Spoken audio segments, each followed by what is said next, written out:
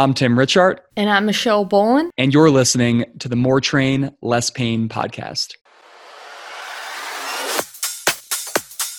More Train, Less Pain.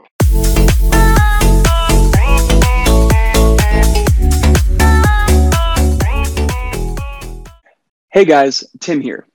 Joel Smith has been on my radar for the better part of 3 years, ever since Michelle did a guest spot on his podcast, Just Fly Sports Performance.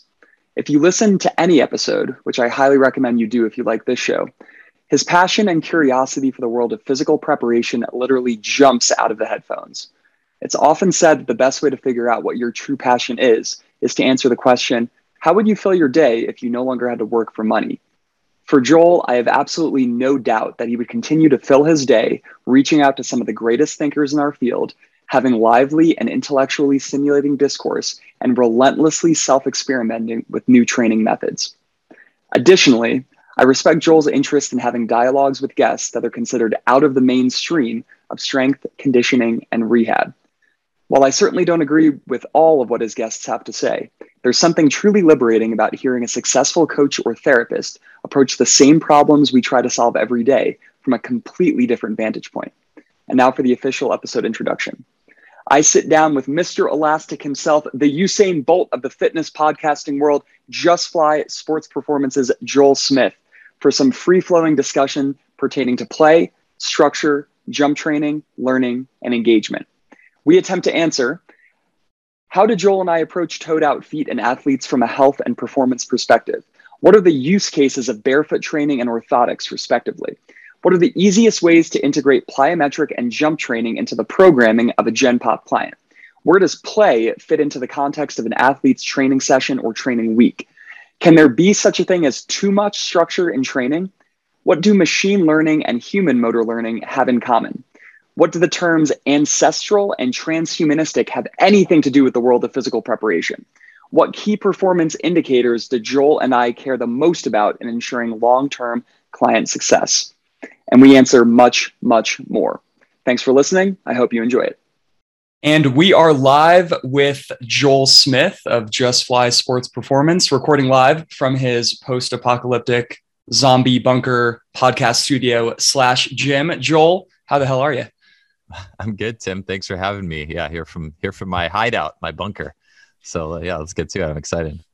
Right on. We have a lot of very exciting topics to broach today, but first and foremost, just kind of a point of personal curiosity for me. What does a typical day or typical week look like for you these days? I know you just kind of moved across the country a year or two ago, but are you remote training? Are you live training? What kind of people do you work with? Yeah, it's funny. When I moved out here from California a year and a half ago, I didn't know what my daily schedule was going to look like. I knew I had a pretty good revenue stream training online clients when I got out here that would at least hold me up. And then as I've kind of moved along, a lot of it, well, basically 3 days a week, I am training clients in the afternoons, but not a lot, but 2 to 3, sometimes 4 clients a day. So 3 times a week. The other days are basically days where I'm doing podcasting, content creation, just like all that kind of stuff. So website stuff and whatnot. So it's a nice split. I think the days that are only content creation and website and podcast stuff can get really long because I don't like to do the same thing all day. Like if I had to train people all day, I don't think I would get really burnt out doing that. If I sit in front of a computer all day, I will get burnt out doing that. So I've found this, and I remember when I moved here to Ohio, I was talking with Zach Evanesh about just business stuff. And I think it's commonly said, what's your perfect day? What does it look like? And I'm moving in on that. I actually feel pretty good about it. So yeah, we're in this nice, happy balance point right now. It's nice too, because I do, and I think pretty much everyone that runs in the circles that we do does kind of like a mix of content creation and remote services and then in person, doing the thing itself. And I find, for me personally, the further I get from doing the in-person work, for me, that's physical therapy and training, the everything else really starts to suffer. And even if it's only 5 or 10 hours a week of making sure that I'm actually doing in-person physical therapy, it's that is the stoke that can then carry me on to more of these higher level content oriented, remote oriented things. Yeah, it always has to come back to experience. That's the thing is I would have never And I knew it. I guess I always felt like when moving here, the last resort would be just all online. And I mean, I enjoy putting programs together, but anything I do too much, like if I had 15 online programs to write in a weekend, that's going to destroy, that'll really mess me up. So trying to diversify and get a good life balance is key, but always having that in-person experience is so key. Like for me, this being able to work with clients in person, and then whatever I'm learning also doing myself, and it's on some level has been really important to have this like full circle experience of all this stuff that we would call training or movement or whatever. Could not have asked for a better segue, which is exactly what I would expect from a master podcast host such as yourself. Speaking of, liking a little bit of everything and needing some variety, talk to me a little bit about what your own training looks like these days. So if you want to give me like your prior day or kind of the overall bird's eye view of the past week. Yeah, no, that's a great question. I in a way that's hopefully it's not selfish, but just in a way that helps me to perceive and learn. My own training has been a crucial point of my own life since I was probably like 12, like, digging up my dad's weight set and putting it in my bedroom to lift like whatever I wanted or whatever. And the fundamental focus, I think, of why I do what I do has changed, at least how I understand it. I think, as a young kid, I'm trying to get stronger. I want to be like look bigger and more muscular and all the reasons that I think, and not to beg on that reason, I think that's perfectly viable. But now it's definitely moved towards this, whatever I'm doing, I want to experience it. Like just yesterday, I went out to do, I do 2 speed days a week. Just this is how my week kind of shakes out. Is usually it's 2 kind of speed locomotion type days where I'm sprinting, but a lot of it is I'm experimenting with sprinting.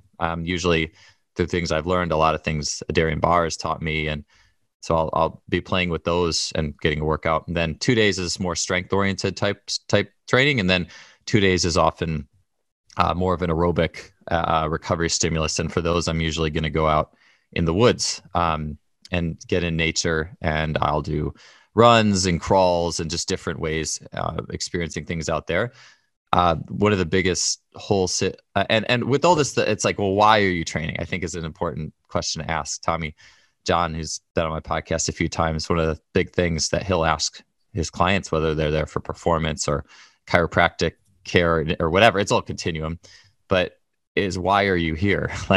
And so for me, it's, I think, because I'm 38, I was a track and field athlete, a decent one in college. At 38, I'm not going to set PRs anymore. So why do I do it? And I think the thing that I'm always shooting for is just the joy of learning and seeing what my body can do. And moving towards, I was at Rafe Kelly's Return to the Source retreat, which is like, it's almost hard to describe, but it's like, is it like a parkour camp in the woods? Like, what is it? But it's all about like how the physical can enhance or mirror or complement or work with the mental and emotional development. And so I'm a lot more attuned to just how do I holistically develop myself through just all these different physical experiences. The sprint stuff and it helps me to train my online clients better and my in-person clients better because I learn and I can play with ideas, and same with the strength. But then I think the recovery days are very much about how can I enjoy this maximally? How can I connect with nature maximally? Making sure I wear like barefoot style shoes, you're feeling the ground. That's been really important to me, especially as I move towards this, I don't know, I guess you call it middle age. I'm not going to jump as high, I'm not going to touch, X amount of height over the backboard, the square on the backboard anymore. So anyways, sorry, long-winded answer, but that's the long and short of where my workouts land these days. I appreciate that level of detail. And I think my story mirrors yours in a lot of ways. A couple of years ago, I think when I was just about 30, I moved to Boston and didn't really know too many people there. Moved there for my now wife, and in an attempt to kind of recreate some semblance of a social circle, I joined a sub-elite track club, and it was pretty cool. Like after then 2 hip surgeries and, like 7 or 8 years removed from any kind of like speed work, I was able to get fairly close to PRs or my college PRs in the 400 and the 800. But now we're kind of sitting like, 3 years removed of that. I'm definitely like, I'm north of 30. And eventually, if the only why of training is to make that time go down or make the weight that's on the barbell go up, like you're going to run into a ceiling eventually. And I think I really, I've been a big fan of your podcast for probably 3 years now. And like, I credit a little bit of the mindset shift that I've been able to enjoy to some of the content that you've been producing. Like, instead of, okay, I'm going to go to the track and run 8 sets of, 12-second hundreds. Well, like, let's make them around 12 or slightly slower, but how can we experience these things differently? I know when Michelle and I were on your podcast like a year and a half ago, we talked about like the single arm strides and single arm running. And it's like, I think there's such beautiful terrain to be explored there. Like, how do we take the speed back slightly, but just experience running in a different way? Yeah, 100%. And I was actually I haven't talked to Adarian Barr or I've talked to him, but I haven't seen him in person since I left California. Almost 2 years ago now. Yeah, I lose track. No, it's a year and a half ago. Anyways, he was at Mike Kozak's place at Soar Fitness in Columbus, and I drove up there on a Sunday and just was going through some of the things that he was working on. And Adarian shifts pretty quickly. Like, he'll shift from something about the feet to something about the hands to something about, he'll kind of go throughout different spots on the body. And to me, it's so interesting because it's like, if nothing else, it's just noticing what that part does, that role, that minutia the body does in your running that you had no idea. But to me, it's just a testament of, we are like, this thing that we are walking around in, this body is as Jay Schrader would say, we're all miracles. Like, this thing is the most advanced piece of machinery. And I think we have like no idea just how amazing this thing is. It's producing movement.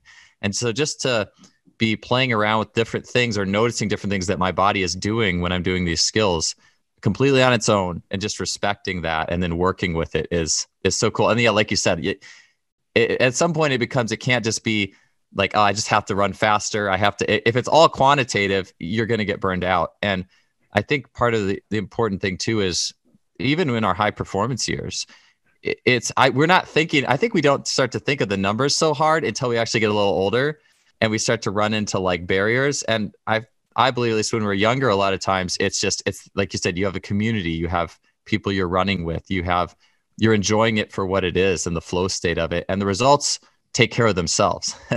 And it's when we get too consumed in numbers, then I think we start to lose the joy of it. And so, yeah, actually the community, like if I have a few training partners here and there, but if the community thing is something I've been missing. And so I think, and I know for a fact, if I got a group of people I was training with, I would probably improve like 3 to 5% in all my markers. I can pretty much guarantee it. So the lonely training road is never the most successful one. You need a group. Yeah, I mean, that would be an interesting topic to dive into too. I've always found for myself and the clients that I manage, like a mixed approach tends to work really, really well. Especially like, I know you're a big fan of more, for lack of a better term, like introspective work, like inward looking work. Let's feel something. And I think that doing that kind of work is tricky to do with other people. But for these more output oriented days, it's like, we're never going to be as fast as we were when we were like trying to race someone on a track. Like there's something very primal that's brought out in that context. 100%. Yeah. The clients I have who have the most success are not the ones who just train by themselves, but people who they'll play pickup basketball once or twice a week. And they're like, they'll warm up and they jump so much higher after that or whatever they want to do, because there's people around, it's a community, and just the game warms you up in an incredible way as well. But you can't, you cannot warm yourself up as playing basketball against yourself. You have to have other people around to get warmed up to be able to reach the highest outputs. And the games elicit that too. I've had experiences where we'll play games and run 20-meter sprints in between games. And I've had people drop, a 20-meter. I had a kid drop almost 2/10, which is 3 seconds. I mean, that's like a 6 to 7% improvement just by playing games to warm up, rather than a standard, all right, let's do some A skips and some B skips and this and that manufactured like stuff that we made up, versus let's just put the body in an environment where it can be maximally stimulated and let that take care of it. So yeah, it's cool to see. And it's really important to have that group engagement, at least from time to time. Doesn't have to be all the time. Doesn't have to be every training session. It probably shouldn't be on a level, but yeah. Yeah, and I know like you're a big fan of play and games. I've heard you reference pickup basketball as like the most perfect warm up to any kind of jump or power session. How do you juxtapose? Okay, so I mean we're both trainers and strength coaches to some extent. So I think in terms of an ego perspective, we like to have things clearly organized and have a means to progress each thing, like to have Excel spreadsheets. We like to have structure. How do you make play exist within sort of the need to impose complexity and control in a training program? Like, how do you think about that dichotomy? Yeah, that's a great question. And so, I mean, that whole thing has been something that's been on my mind. I think it's like, it's going to be a bigger and bigger thing, I think, in the next few years of my career. And it's almost like, you could extrapolate it out to even like transhumanism versus a more ancestral view of humanity. Like transhumanism being like, well, the thing that distinguishes humans is we learn to make tools, we use our intellect, tools, eventually technology, and that whole like just a very technological view of humanity versus ancestral. We've gone too far from who we are as human beings. You look back at all these like, I mean, depends on how far you want to go with it, but there's things that people pre-technology, pre-electricity age could do from like a smell perspective or a feeling the ground perspective to pick up on like where their tribes members were and all this stuff that is kind of, so it's like, what's the balance, right? Like between it, and we've seen it though in athletics. So you could take that and say, okay, like it was like Lolo Jones with the Red Bull project where everything was hyper teched out, like, which is the opposite of play in my mind. Like everything is measured. Everything is just feedback on all these little numbers. And she didn't do that well when everything was like super teched out. I don't remember what she got in the Olympic trials, but it wasn't successful. And Henk Kruijnhof, who's a legend coach from the Netherlands, has talked about a similar thing with some Dutch speed skater where they took that total, I guess you could call it transhumanistic approach where everything's measured, everything's technology, and did terrible. And so on the other hand, you just have pure ancestral, like, which is just play, not structured, just fully purposeful and functional to whatever you're doing. We're not really we wouldn't like necessarily bring any tech or tools or even quantify stuff.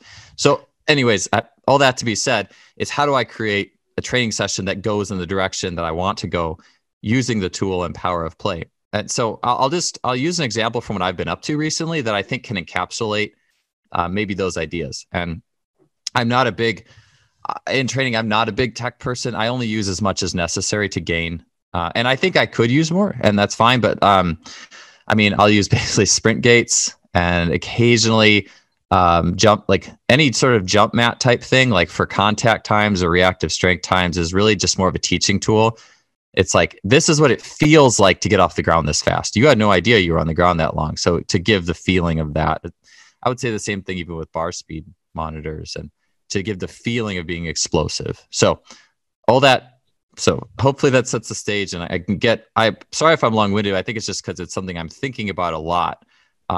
Just because we see these big organizations that are so everything is about peer review. It's got to be peer reviewed, evidence-based, whatever that means, because research can be, it depends on a lot of things. You have to actually get into the research itself. Who are the subjects? What was the protocols? How did you review the data, et cetera, et cetera. And then on the other hand, we just have play and one of the things that has always stuck with me, and I talked about Rafe Kelly. Rafe Kelly, for those of you who don't know him, he's Parkour, was like a co-founder of Parkour Visions or founder. He was in that, just has been a big parkour, general human movement guy. And at age, I want to say 37 or 38, he said he used to train the standard vertical jump training, for example, like all the, the squats and the box jumps and a precise program in his early 20s. And then with the intention of dunking a basketball, jumping high. And then later at age 37, 38, just doing parkour, basically, maybe some strength, but I don't think it was a big deal. It wasn't like a program, if anything, but the main thrust of what he was doing is parkour and nature parkour and doing like, just think jumping from rock to rock in different ways, all sorts of different combinations. And he could jump higher and more easily at age 37, 38, doing just almost a pure play version of training versus a more structured version of training. And so anyways, that begs the question, how much should we do of each, right? Like, and so I'll bring that around. So one of the things I've been a fan of recently is just using, let's say I have athletes and their goal is to make them more plyometrically able, better jumping, more reactive, more bouncy. I could do measure the RSI on the mat, get a baseline. Then we do a bunch of bounce-based training in the gym, like a bunch of like rudiment type hops, which is fine. Like that's fine. Like single leg, multi-direction, face each way. The way that I've kind of gone more to, so here's the play-based version. Or then, okay, so let's say here's the non-play-based version. Then let me tell you the play-based version.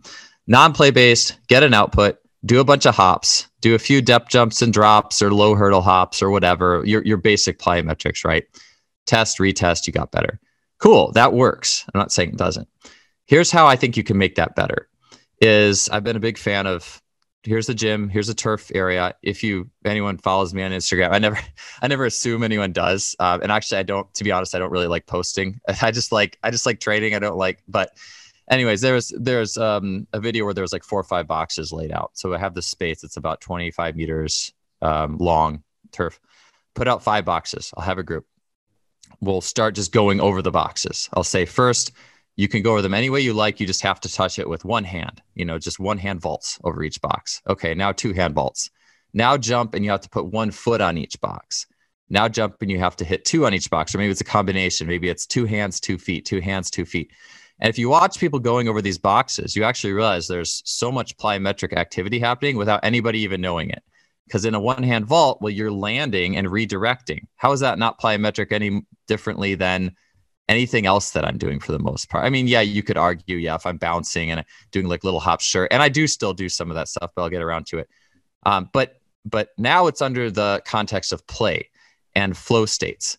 And I believe when things are happening like that, like watch kids on the playground, they do an immense amount of running and jumping and landing to the point where if we took them doing that and just had them drop off the same box, instead of them jumping off the slide, 50 times, 50 different ways, we had them jump off a box the same time, exact same way, they would probably hurt themselves at some point. So, and it wouldn't be fun. They would be like, this is stupid. And so anyways, I'll take this and then we can intensify it. So let's say, okay, now it's going to be, maybe it's box to box. So you have to find 2 boxes and you have to do leap consecutively without touching the turf over those 2 only. So now they get to be creative and pick 2 boxes they think they can personally clear. So now you still have the plyometric effects coming in, but now you have this risk calculation taking, I think I can do those 2. You have this challenge that you're not sure you can do, but you get to see. And so you create this almost like this liminal space. It's like, I think I can do this. And then you get to break through. And so you're creating these breakthroughs in the course of a session.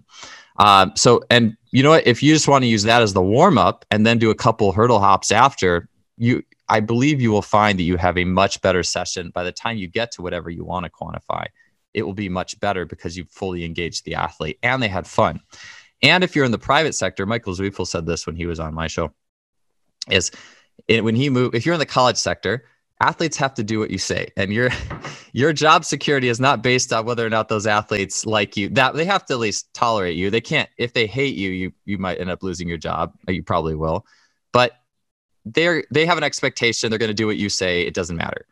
And you can do the most boring workout for them and your job is fine. Go into the private sector, totally different. You're going to do this boring workout. Athletes, I guess I need to do this to get better at my sport that I've already been super pressured into specializing in this one sport. Now I need to run faster too. They're going to have fun with it, but it's not multi-engaging the way that you can when you create a play-based situation. And what are you teaching that athlete about movement? Like imagine an athlete specializes at 14 or 15 in their sport, and then they train with you and the training is just, quantified, be better at this, be better at this, be better at this. When that athlete finally quits the sport, what are they going to think about training? It's exploring, it's fun. Like I can have a blast just putting out 5 boxes and just playing, and I'll get an amazing workout. So you can modulate that stuff any way you want. You can make it more intense, less intense. You can do a hurdle at the end. I could do 3 boxes and then have a hurdle at the end if you want to really get up, and jump high. You could have athletes do obstacle courses and have racing in context. So that's like that's just one example. And honestly, you could just play games too. You could just say, all right, we're going to play handball. We're going to play this, and then we'll do some outputs. Then we'll do the sprints. But let's use the play to warm up for that output. I think that's the most, I was actually going to do a post about that today. Like you cannot go wrong by 20 minutes. If you have 60 minutes in a session, 10 to 20 minutes of exploration and play, you will never regret replacing that. And I think that's like the thing that if I can like be an assistant in carrying out a message to the coaching community, to the athletic community, it's just, hey, just trade the movement prep stuff that you would do for play and just see what happens. And look at the smiles on people's faces. You will not go back. I guarantee you will not go back. And so just me learning more about that has been really one of the most joyful things in my coaching in the last few months. And really, I mean, I've been doing it for a while, but the last few months especially, it's been really good. Yeah, I think I think on your podcast a couple months ago, you and your guests were talking about, I think it was you coaching your daughter's soccer team or something. And I think you referred to it as like the giggle test or something, but like essentially like you want these, 4, 5, 6-year-olds to be making a lot of noise by the end of the warm up, to be like laughing and talking. And like you've elevated the level of energy that they can then apply to the next task. And I think that that's, again, like I go back to this whole trainer's ego thing. I think we like to think that we understand this massive complexity. And I think we like to think, oh yeah, in order to hit good squat depth, we need to do this series of hip stretches. And like you said, we kind of fail to appreciate just the amount of complexity that occurs when the human organism is fully immersed in a task, is playing, is just experiencing. Like that's an entirely different thing that I don't think anyone fully understands the implication of, versus we're gonna strip out certain elements that we hypothesize are most effective for movement preparation, and we're just gonna hammer those in a really specific way. Like I really like what you said about like the transhumanism versus the ancestral viewpoints of each thing. And I think about, so half of what I do is working with a healthcare technology company, and then the other half is more traditional training and physical therapy. But within the technology space, there's something called machine learning, where essentially you give a machine a massive data set and you ask it to solve a problem, and it'll generate a solution to that problem, but you don't know why that solution works. And I think about that in the context of this play stuff that we're thinking of. Like when we play pickup basketball or ultimate frisbee or the box game that you laid out. And by the way, I'll link to all the people that you mentioned and that post in the show notes. When you do these things, they work better than isolated drills. And frankly, we have no fucking clue why. Like it could be any of the things that you just said. It could be the competition with yourself and others. It could be the engagement. It could be the novelty. It could be the fact that you're never going to do that activity the same way twice. So like we don't know. So it's like,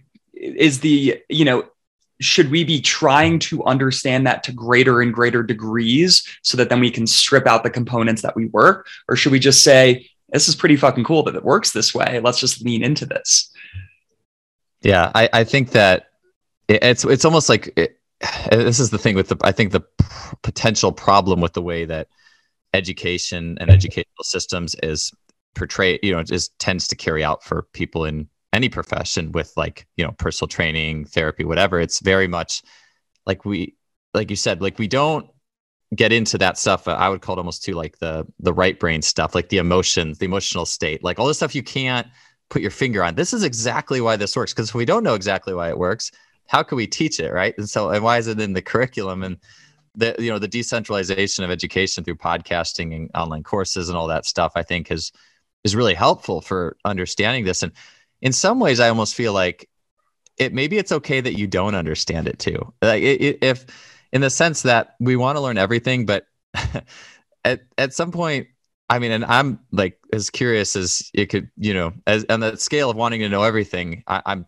pretty far up there, but it's one of those things where maybe it's how you approach the human body and its problem solving ability, but it's just like, look, this is something that's special that right now we don't understand. And that almost gives it even more of a power to it. And yes, there's all this, there's other ways to quantify and whatnot. And for me personally, actually, I think it would help my coaching growth on a level, like depending on who I'm working with. but two, do a little more technology stuff. Like if I was going to go and I was working with like college basketball, yeah, I better learn some force plate stuff a little bit better. I better learn GPS better. That would really help me out. Right now, working with high school athletes, middle school, that stuff is, or like a 5-year-old soccer team, like that's pretty much the bottom of the list. But I think that's good. Like I think we should. It's very easy to almost pick a side and say, well, I'm on the ancestral side. But it's like, well, technology is helpful. Like we need to learn to really grasp how this can benefit us. But we also cannot lose what makes us human beings. And that's why, like Michael Zweifel has said, and I believe, like everyone should work with kids.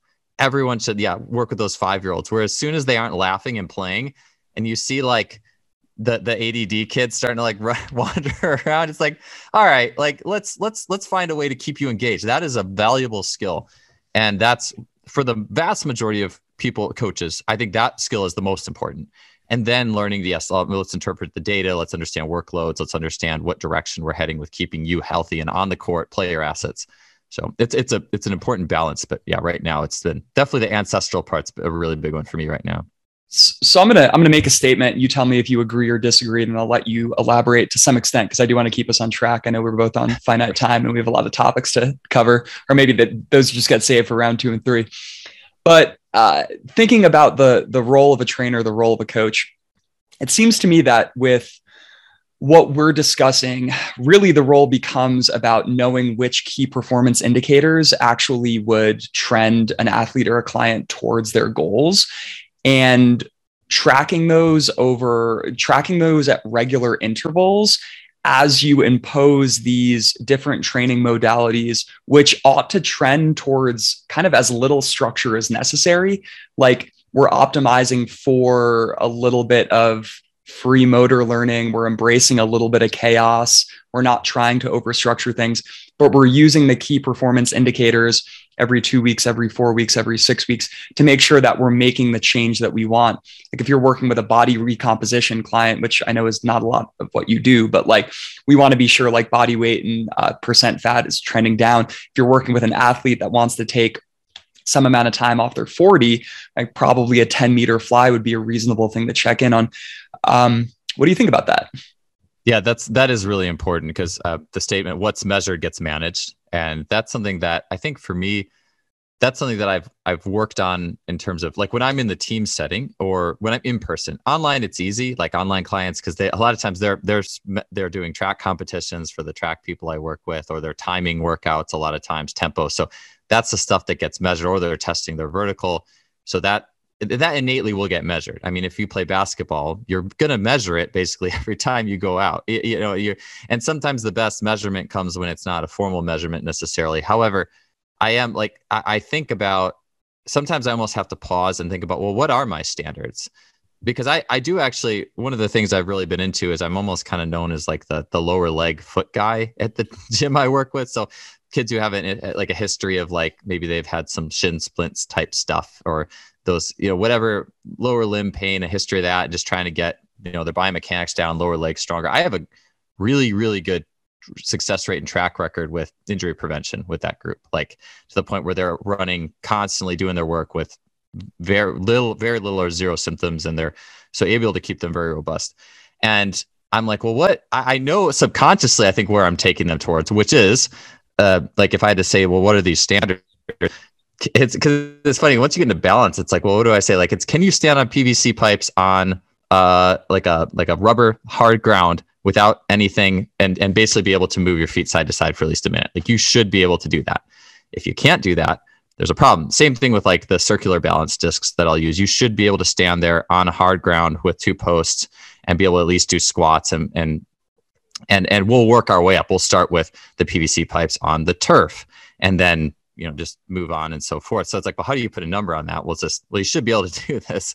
Otherwise, I'll say like that there's some stuff I really like that I do kind of draw standards on. This is just from baseline human like work, is you should be able to do 53-way hip circles, which is like standing barefoot on one leg, and you're moving your other leg straight in a circle around different directions, front, side, and back. And you should be able to do 50 without putting the other foot down. You should be able to do that. So I definitely have some standards that are at least in my head. I do think some there's probably value in saying, and I think from a marketing perspective, we've seen this, hit these standards and you can do this. People. Whether you are building strength or building back stronger, Anchor provides the portable, space-saving cable trainer that is powering athletes' training across the world of sports and performance.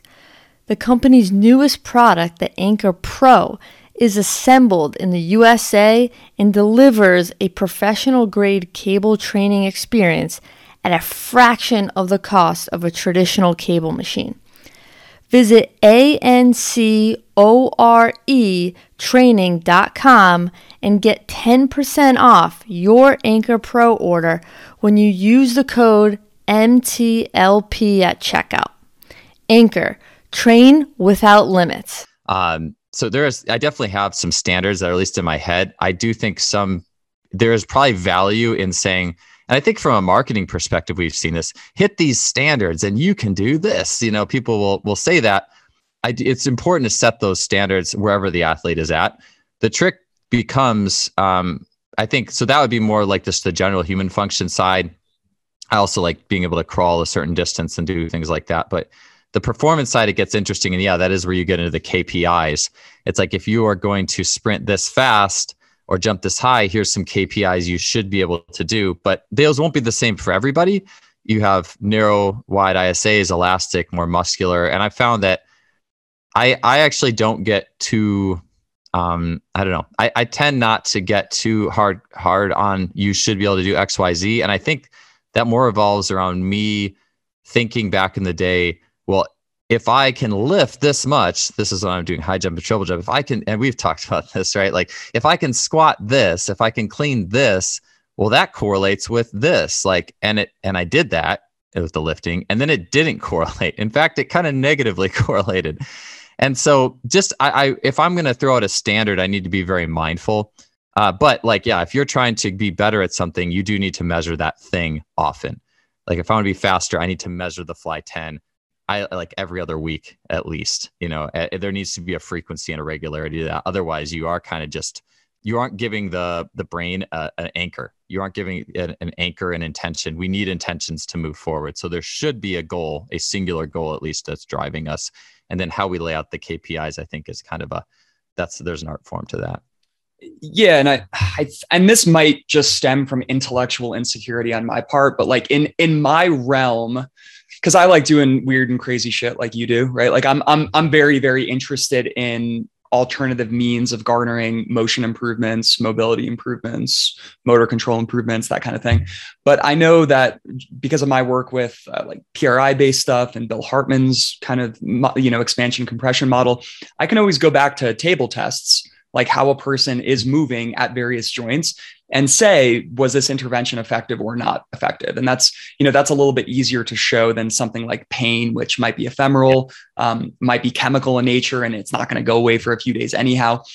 But I feel like consistency in my checking ranges of motion or another KPI gives me a little bit more leeway to get sort of more wild and crazy with my interventions, so long as I demonstrate a result on the back end, right? It's that classic ABA testing. Because I do think if you're doing things seen as heretical by the conventional strength and conditioning establishment, the onus is on you to demonstrate to the client, the athlete, the family, the institution that your methods are effective. You can't just do weird shit for weird shit's sake. Mm-hmm. Yes, you have to measure. You have to be able to back it up, and that's where like even playing a game and say running a 20-meter sprint. We played this game for the warm up, which hopefully that's not heretical. I mean, I think it's becoming more commonplace. And this guy dropped 7%. How do you argue with that?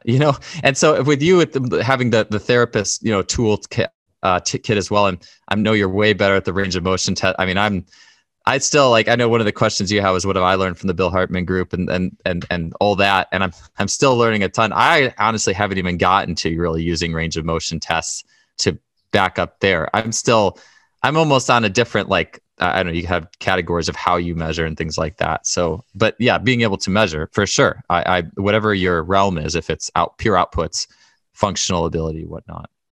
Yeah, because I think if you don't have confidence in your ability to measure the thing that's salient to the client, then you'll default on whatever the institutional norm is, right? So from a physical therapy standpoint, just because I think it's even therapists and even trainers that listen to this podcast. Also, hi guys, thanks for listening. From a therapist standpoint, we're talking about things like terminal knee extensions for knee pain, clamshells for hip pain, transverse abdominis work for low back pain, like these tried and true things that have just been around for 30 or 40 years that, in my opinion, have very, very low efficacy compared to a whole host of other things that we could be doing. From a performance standpoint, it's like it's getting people stronger. It's the just get stronger thing that irritates me and Michelle and probably Joel so much, where you've chosen a KPI that isn't a KPI that should be tracked. But because it's a thing that's easily improvable, it makes it look like you know what you're doing. It makes it look like you're doing a good job. And then when the client doesn't get the outcome that they want, you're allowed to throw your hands up in the air and say, well, I improved your glute medius strength from a 2+ out of 5 to a 4- out of 5. So I don't know. Dude, that's it. That's it on rehab. That's it on speed training too, without question. That's something that had really irritated me for a long time is coaches will have all these drills in their toolkit, just like the clamshell, here's the A skip, or whatever, like here's all these drills. And then when the athlete doesn't get faster, usually what is said after all these, traditional sprint drills that I would put in the same bucket as, you got your clamshells, your TKs, is, oh, well, you just need to do those drills more. You just need to make it so you're doing that when you actually run or something, which it will make you slower if you actually do some of that stuff when you run. And so there's always this out. And that's, I think, part of the reason that I have kind of, to me, even this clinic with the Darien bar that I was hanging out at on Sunday, they were going through a lot of these athletes were in, and everyone was kind of working with athletes and taking through drills. All I cared about was watching the athletes run outside. Like that's literally all I wanted to see. How do you sprint? That's all I care about right now, because it's all ultimately the drills and the little chunks can make it easier for, I think, people who don't have as much experience or knowledge to say, hey, let's do this drill really well. But all that matters is, did you get better? And that's where with the sprinting, I'll oftentimes, I love I don't know how you would liken this in therapy, but I like bleed runs where it's like, okay, let's run. All right. So let's say you think that straight leg bounding is going to make you faster, and maybe it will. Let's find out. Let's video your sprinting. What does it look like? What's your best race look like, or your fastest time look like? Now do a bleed where you do 20 minutes of straight leg bounding, then sprint for 20 meters, then go back to straight leg bounding for 20, and just, contrast it. And let's notice with the impact that drill had on your running. And then maybe let's say, how does that feel? Okay, take that feeling into sprinting. Oh, you sprinted slower. Oh, well, it's because that drill actually wasn't, this part of the drill that you're feeling isn't connecting with your run. So let's do something else. And so you always have to connect it right back into the skill that you're doing in the session, in my opinion. If you're not connecting it into the holistic element in the session, then you can just get carried away for drills of the sake of drills, this ideal that someone says is the right way to sprint. And then you make the sprinting more about the drill than actually human biomechanics. And so that's why I think, so that's from the performance end of things. I think I'm sure it could be carried away anywhere.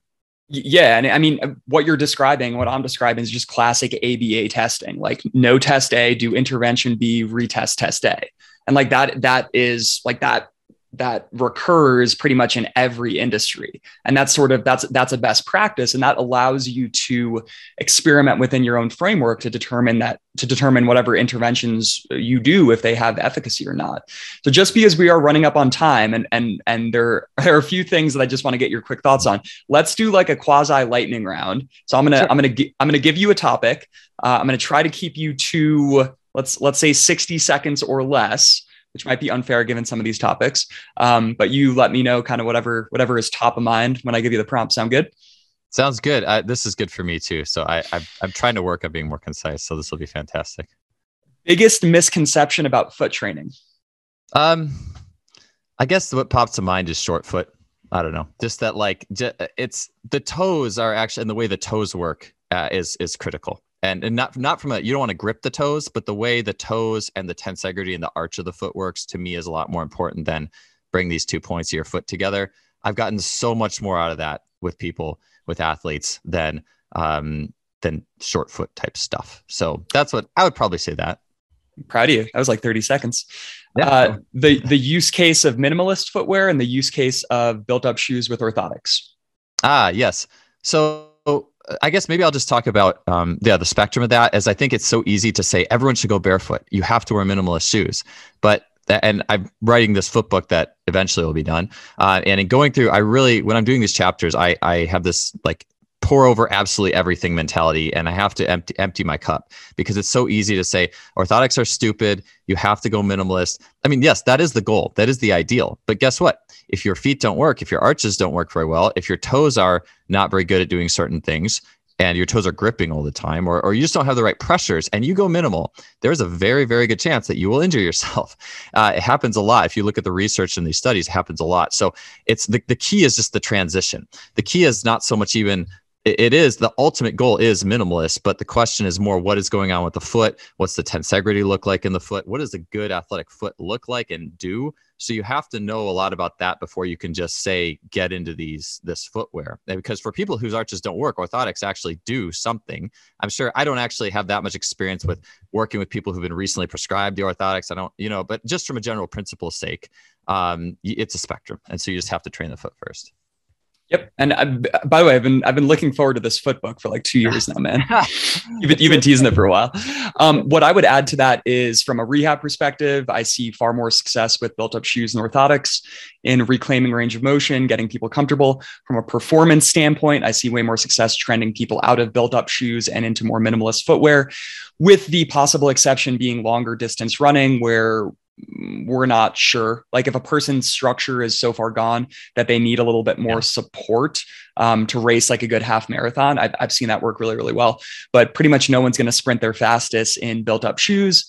And probably there isn't a single person I work with that going barefoot all the time on all surfaces that they're exposed to in America circa 2021 is necessarily a good idea. Yeah. And last thing with that is, artificial shoes for artificial surfaces I saw Katie Bowman in one of her books. Like, yes, if you're going to run trails, minimal is cool because it's like natural. Concrete is not natural. So I think that's important to keep in mind. Easiest way to expose a older Gen Pop client to elastic power jump based training? Well, it depends if they want to, I would say it just depends on what their goals are. But as per what I was saying before about experiencing and not just training, let's just say they just want to be more athletic. Hey, I want to be more athletic.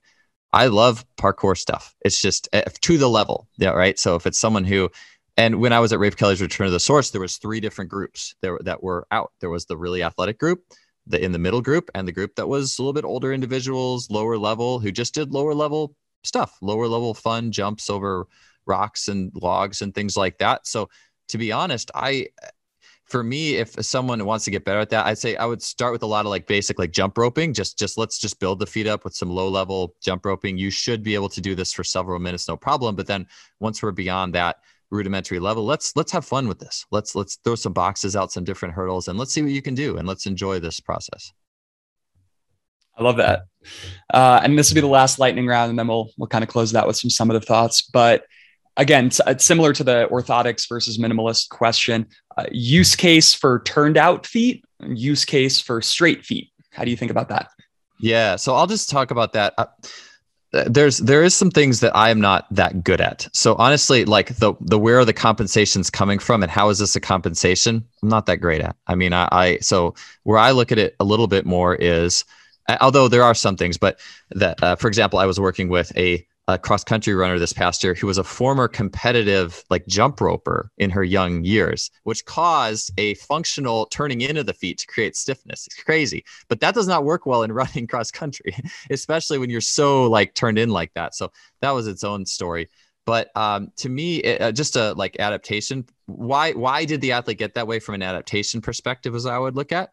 And so more linear athletes. So an athlete who has a very linear style is going to benefit from a little bit of turnout because that benefits early acceleration. As long as it's not like, as long as they can still supinate well in the acceleration, there's different kinds of turnouts. But I would say that sprinter who is fast and functional, or someone like LeBron James, right? Turned out feet does just fine. He's more of a linear athlete. Someone whose feet are a little bit more straight ahead may have got that way. Maybe they just grew up from age 3 playing basketball and cutting side to side. It's a more cornering type strategy. So it's like It's a strategy that might fit for more of a, I'm going to turn on a dime type setup, or maybe it's a way that the athlete tried to create stiffness, like if they were a jump roper from an early age. So I do like to think about it from that perspective in terms of like the functional, the way the athlete plays their sport. If they're not hurt and they're like this, I like to think of it that way. What sport did you play? How did you get that way to adapt?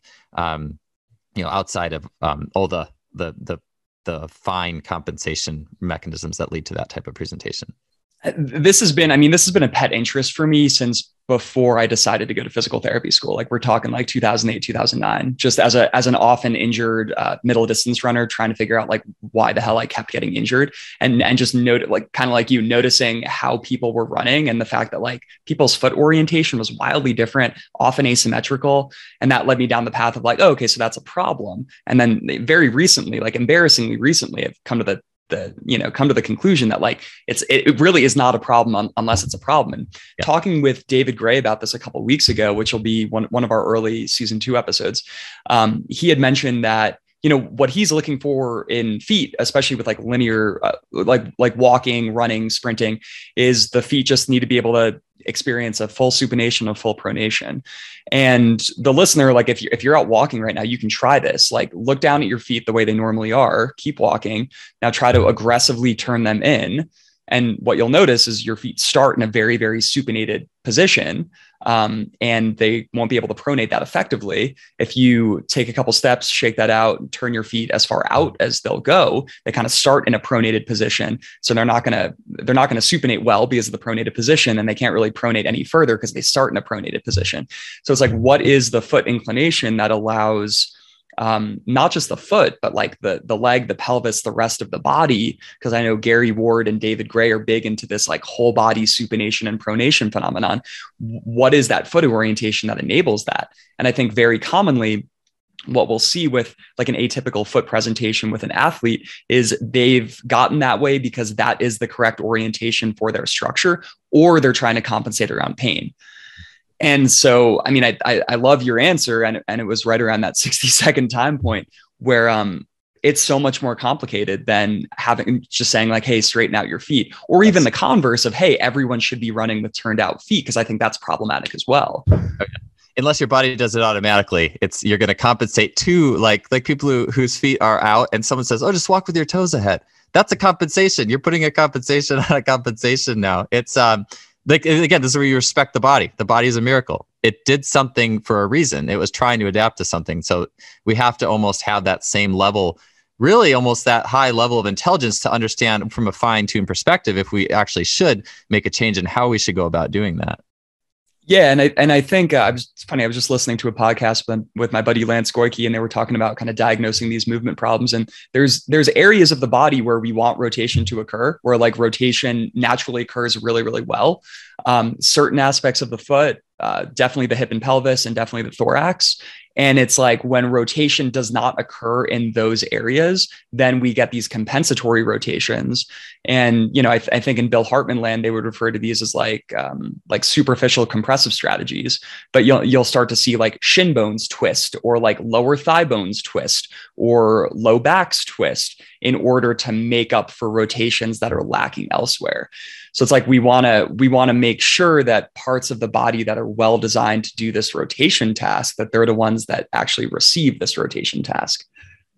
Yeah, it's like, and I know we're out of time, but this would be a beautiful discussion for another 30 minutes. But like the idea of, is it a health or performance? And the if it's performance, and an athlete is a track sprinter, you can see probably why their feet turned out automatically to fit with track sprinting. If it's a health issue, maybe they're really internally rotated, and the only way to go forward was for the feet to turn out in that situation. And that might be a different story. So yeah, understanding, like I have a client like that, now, and it's just trying to figure out what should we do? Should we work with this? Yeah, it's a really interesting area, and to make those distinctions on what's health, what's performance. Are they missing motion? Or are they fine? And then knowing where to go with it. Ooh, can I hit you with one more lightning round before we hop off? Yeah, sure thing. The use case for heavier barbell training. I would say that's, for me, I always want to do more with less. So I almost could just say that. There's 5 seconds. There's my answer. Go to heavy barbell training. To me, it's kind of like the last resort in the world of simple things. So have you done all the other simple things? And to me, a simple thing too is moderate barbell training. Did 60 to 80% of 1RM get you where you need to go? How much more is 85% to 90 really going to help you in this situation? And then doing that for a short period of time. But I would say if an athlete is a wide ISA, they are just a force profile type person like this, not even just like they're mental almost. Like I am a force producer. Like I've worked with a lot of swimmers who are like that, one who was an Olympic gold medalist who like, this guy just needed to lift heavy, not even probably just from a mental, it's kind of who he was like. And I think if you took that away from it, it would be a negative. However, so it's just looking at the whole athlete, generally saying, let's always do more with less. And that for a longevity perspective, that's massive too, by the way. You could do well in a season with heavy weights, probably in many cases, but what about 2 seasons? What about 3? What about 4? And how's the body going to compensate over that time period? So I would say just less with more. If the athlete really wants it, small doses, so see how it goes. But I'm always going to try to do more with less weight and just consistency with those moderate weights versus heavy barbell training. Yeah, that certainly seems very, very reasonable to me. So we're coming up on time here. Any other kind of closing or summative thoughts, places where people can learn more about you and what you do? Sure thing. Yeah. So Just Fly Sports on Twitter and Instagram, Just Fly Performance Podcast. And then, my online course, Elastic Essentials, we should be doing the next release in this January. So keep your January of 2022. So keep your eyes out for that one. It's basically like a way of a thought process of training the human body based off free energy return. And so we're the bounce, load and explode abilities of the body. How do we hone that and really prioritize that throughout all the different modes of training that exist? And is Speed Strength still for sale? Like, you still selling those? Oh yeah. Amazon's the best place for that right now. So yeah, go to Amazon.com and you can type in Speed Strength, Joel Smith, and should pop right up.